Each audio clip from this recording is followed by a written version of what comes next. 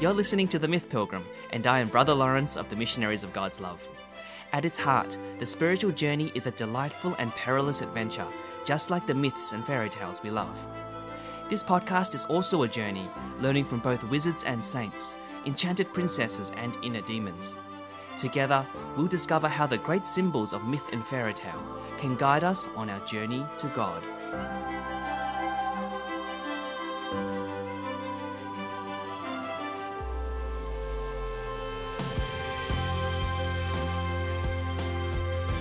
Hello and welcome, Pilgrims, and I can't actually believe this is episode 30 of The Myth Pilgrim. How time has flown! I remember being ecstatic when I got to episode 10, and now we've tripled that, and so many more episodes to come. Just want to say a big thanks to all of you for making doing The Myth Pilgrim so worthwhile, and for all of you sharing this podcast with all your friends and family and stuff. Lots of love coming your way. Okay, so you've probably heard of Harry Potter and the Prisoner of Azkaban and Harry Potter and the Deathly Hallows, but I bet you haven't heard of Harry Potter and the Neglected Beatitudes. Well, you're about to, because I felt led today to hone in on those famous "Blessed are you" passages from Jesus' Sermon on the Mount. These 8 teachings, sometimes referred to as the New Testament equivalent to the 10 Commandments, are as mysterious as they are ignored. Because honestly, they don't make much sense initially. What on earth does it mean to say that those who mourn and are poor and are persecuted are the most blessed? Should we intentionally put ourselves in such a position? What of wealth and health and good friends? To break open these questions, I've enlisted young Harry Potter as both a teacher and a model. As I touched on episode 17, you might be surprised how Christ-like Harry is in terms of his personhood and his mission. In fact, a beautiful article in the Weekend Australian last weekend labelled Harry Potter as, I quote, "the greatest contributor to the public good in the Western world in the last 20 years, with the article going on to say, "The principal archetype that Harry Potter taps into is the saviour as suffering servant. J.K. Rowling has revisited the New Testament, adapted it and brought it to life for very different times, ones to which it has demonstrated a singular capacity to communicate. Her Messiah does save the world, taking on its sins, its weaknesses, and its errors. He releases it from evil, allowing its inhabitants to live freely and happily. The lights are switched back on." End quote. Wow, and this is from a otherwise secular newspaper. So in terms of the structure of today's episode, I will begin by reading through the 8 Beatitudes and providing a brief context to them within the Sermon on the Mount. Then I will explore the 3 Beatitudes that I feel Harry embodies most profoundly, and use examples from the saga to illustrate how they might look like in our own context. The aim of all of this is to make the Beatitudes more tangible for us, and to stir up desire for them in our walk of faith. Needless to say, a massive spoiler alert for those who haven't read or finished the Harry Potter stories. Okay, so let's begin now by reading through the 8 Beatitudes, which I'll be taking from Matthew chapter 5. Now, when Jesus saw the crowds, he went up on a mountainside and sat down. His disciples came to him, and he began to teach them. He said, "Blessed are the poor in spirit, for theirs is the kingdom of heaven. Blessed are those who mourn, for they shall be comforted. Blessed are the meek, for they shall inherit the earth. Blessed are those who hunger and thirst for righteousness, for they shall be satisfied. Blessed are the merciful, for they shall obtain mercy. Blessed are the pure in heart, for they shall see God. Blessed are the peacemakers, for they shall be called sons of God. And finally, blessed are those who are persecuted for righteousness' sake, for theirs is the kingdom of heaven. For blessed are you when men revile you and persecute you and utter all kinds of evil against you, falsely on my account. Rejoice and be glad, for your reward is great in heaven, for so men persecuted the prophets who were before you." So there they are, the 8 Beatitudes. To appreciate the significance of these statements, we must firstly recognize the importance of the larger Sermon on the Mount, of which the Beatitudes form the opening act, if you like. In Matthew's Gospel, Jesus is presented as the new Moses, the new lawgiver and teacher of God's people. In the Old Testament, Moses had to cross the Jordan River, venture through 40 years in the wilderness, and then ascend Mount Sinai to receive God's laws and teachings. In a likewise manner, in the New Testament, Jesus gets baptized in the Jordan River, wanders 40 days in the wilderness, then ascends this Galilean mountain to give his new law and his new teaching, which we collectively now call the Sermon on the Mount.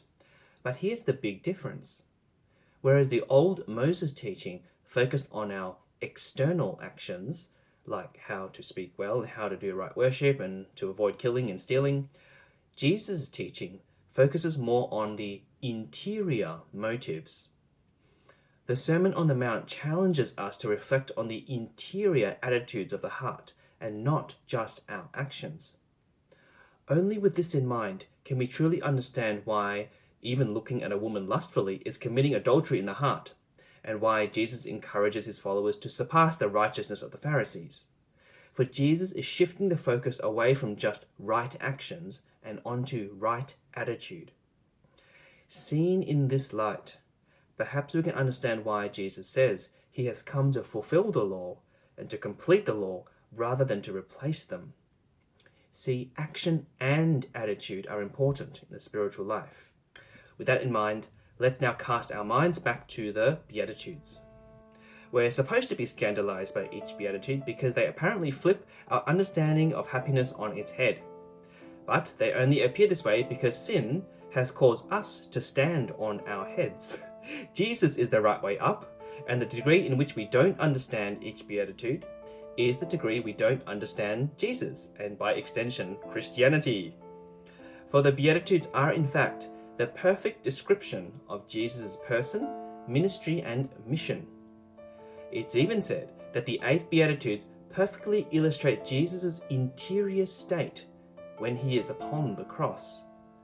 For there on the cross, our crucified Lord is poor in spirit, mourning, meek, thirsting for righteousness, merciful, pure of heart, making peace, and persecuted.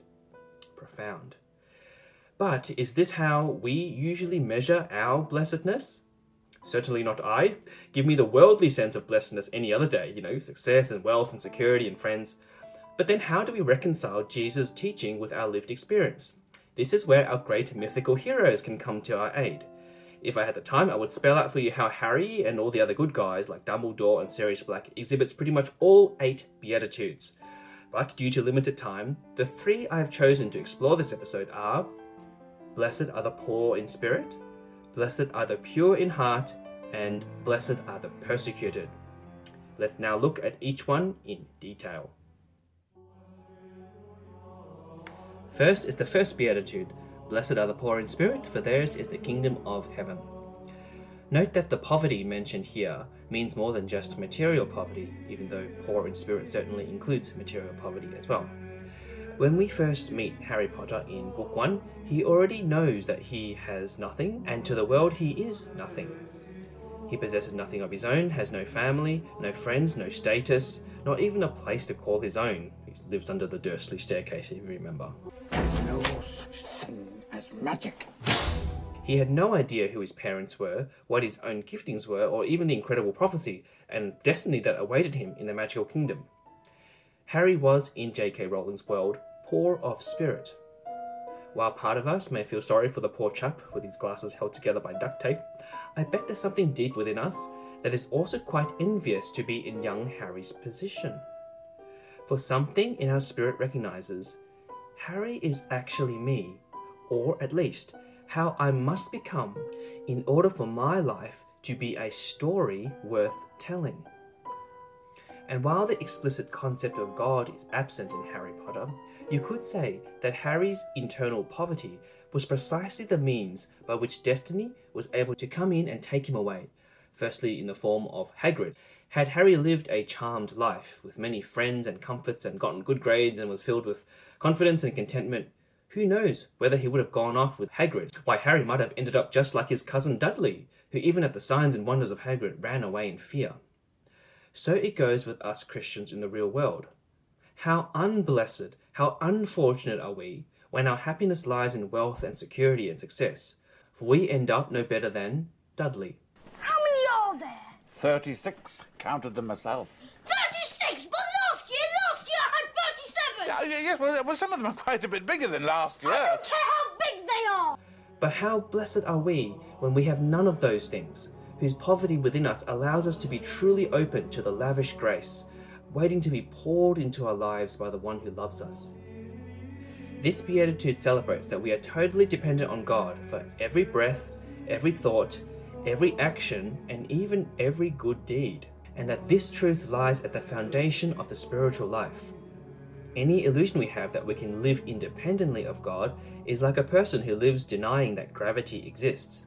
They'd still be alive, but imagine such a person trying to build a house, for example. There'd be lots of frustration and pain and confusion, right? Not to mention falling beams and broken bones and bruises. But blessed is he who recognizes that gravity exists, who builds his house properly according and respecting the laws of gravity. So it goes with recognizing our spiritual poverty. To recognize that poverty is the native state of our soul is the foundation of building a flourishing life. You know, recently I rewatched the old 1950s cinematic epic movie, The Ten Commandments. The scene that struck me most was when Moses was forcefully exiled from his royal identity in Egypt and made to wander into the wilderness alone. Listen to the film's narrator as he describes the former prince of Egypt being purified of every wealth and glory and put in touch with his spiritual poverty, a poverty that allowed room for the Lord to come and thus heralding his real life to begin.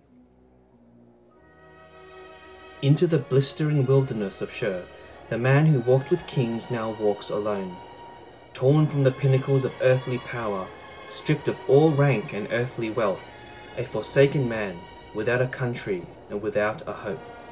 His soul in turmoil, like the hot winds and raging sands that lash him with the fury of a taskmaster's whip. He is driven forward, ever forward, by a God unknown, for a land unseen. Each night brings the black embrace of loneliness. In the mocking whisper of the wind, he hears the echoing whispers of the dark. He cannot cool the burning kiss of thirst upon his lips, nor shade the scorching fury of the sun. All about is desolation. He can neither bless or curse the power that moves him, for he does not know from where it comes.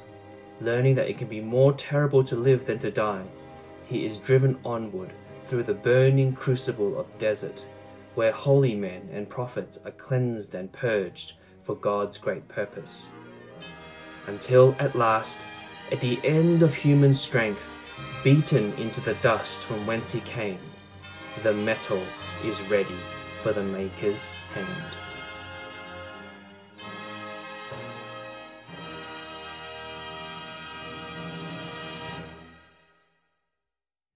The next beatitude we'll look at is, "Blessed are the pure in heart, for they shall see God."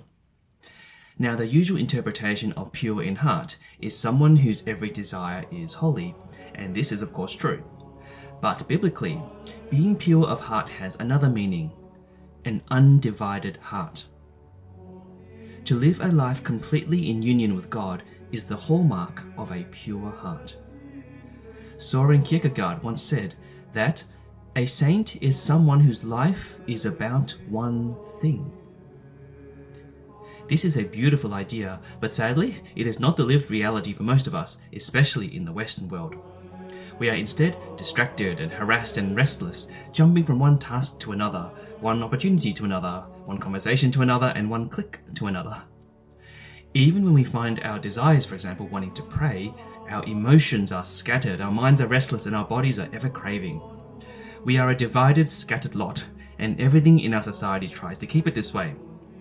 This makes focusing on those final things a very confusing business.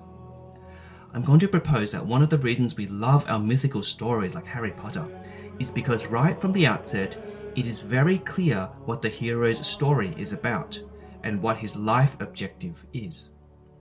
Even if Harry didn't know how things would pan out, we as the audience or readers feel soothed and assured, knowing that Harry's story had a crystal clear aim: to save the magical world through the defeat of Voldemort. After J.K. Rowling gives us Professor Trelawney's prophecy, you could say that every decision Harry makes, Every relationship he builds and every virtue he acquires was written to further this one aim. His life then became about that one thing, undivided, pure.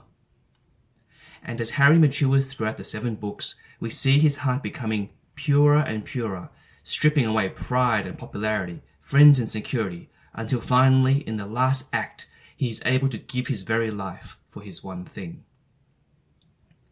This single-mindedness we see in our hero movies is what makes them so compelling. For our Frodos and Katnisses and Bruce Waynes remind us how attractive living with a pure, undivided heart can be. And this is why you won't suddenly find Harry darting off in Book 5 to join a singing competition at the Leaky Cauldron. As much as it would be nice that Harry learns to sing, we the readers probably wouldn't really care, because his becoming a bard would probably not be conducive to his final goal. So it goes in the spiritual life, which shouldn't feel like a random series of events, but always oriented towards a deeper union with God and his story. How pure of heart do you feel today? Where do you feel divided and scattered from where the Lord is calling you? Perhaps in our hyper-distracted age, virtue does not lie only in saying yes to God, but also in saying no to the things that pull us away from the one thing necessary. If you're enjoying this episode of The Myth Pilgrim, do consider sharing it with your friends so that we can together encounter God veiled in our favourite tales. I'm always open to your feedback and ideas too, so always feel free to contact me on the Myth Pilgrim Facebook page or through the website at themythpilgrim.com. The final beatitude exemplified by Harry is, "Blessed are those who are persecuted for righteousness' sake, for theirs is the kingdom of heaven." Well, perhaps it's pretty obvious to see how Harry could fit the category of one who is persecuted. His list of persecutors grow as his mission reaches its climax. First, there's Uncle Vernon and Aunt Petunia and Dudley, Malfoy, Snape, Slytherin's Wormtail, Snape, Death Eaters, Umbridge, Snape, Dementors, Barty Crouch, Snape, Bellatrix Lestrange, Snape, and even at the end his best mate Ron turns on him. Oh, and let's not forget that Voldemort, he who must not be named himself, manages to find a new way every year to put Harry's life in mortal danger and his sanity at risk. That Harry is persecuted is without a question, but why is it blessed to be persecuted? Emotionally, it makes no sense. The key is in reading the Beatitudes properly. It says, "Blessed are those who are persecuted for righteousness' sake, for theirs is the kingdom of heaven." Jesus is not giving credit to those who receive persecution after they've acted rudely or selfishly or judgmentally of others. Rather, when we sincerely seek to act righteously according to the gospel, by definition, we will make enemies with those still wedded to the values of this world. This is what Jesus meant when he says in Matthew 10, "Do not think that I have come to bring peace to the earth. I have not come to bring peace, but a sword." To stand with Christ is to be cast out, for Christ himself was the cast out one, and the kingdom of God is built around the stone that was rejected. The Christian is never in the in group. This is certainly true for Harry and his friends, and in the story, Harry doesn't need to actively oppose Voldemort for him to become an enemy. By simply standing up for truth and love, he has already drawn the battle lines. And like Jesus' own mission, it will be the enemy who comes to seek after him. But there's a deeper, profound reason why this beatitude suggests persecutions are a blessing, and it is this. Persecution sets us free to actually follow God. If I were honest about my own heart, I know that one of the most difficult things to renounce is a good reputation and a good name. I want to be liked by everybody and have my words and actions approved by everyone I care about, or even those I don't care about. This itself is not always a bad thing, but when the esteem of others prevents me from fully obeying God's will and speaking his truth, then I've turned the esteem of others into a towering idol. Those who are persecuted, however, need not smash this idol of worldly esteem, for it is already taken away from them, and they no longer are bound by what others expect of them.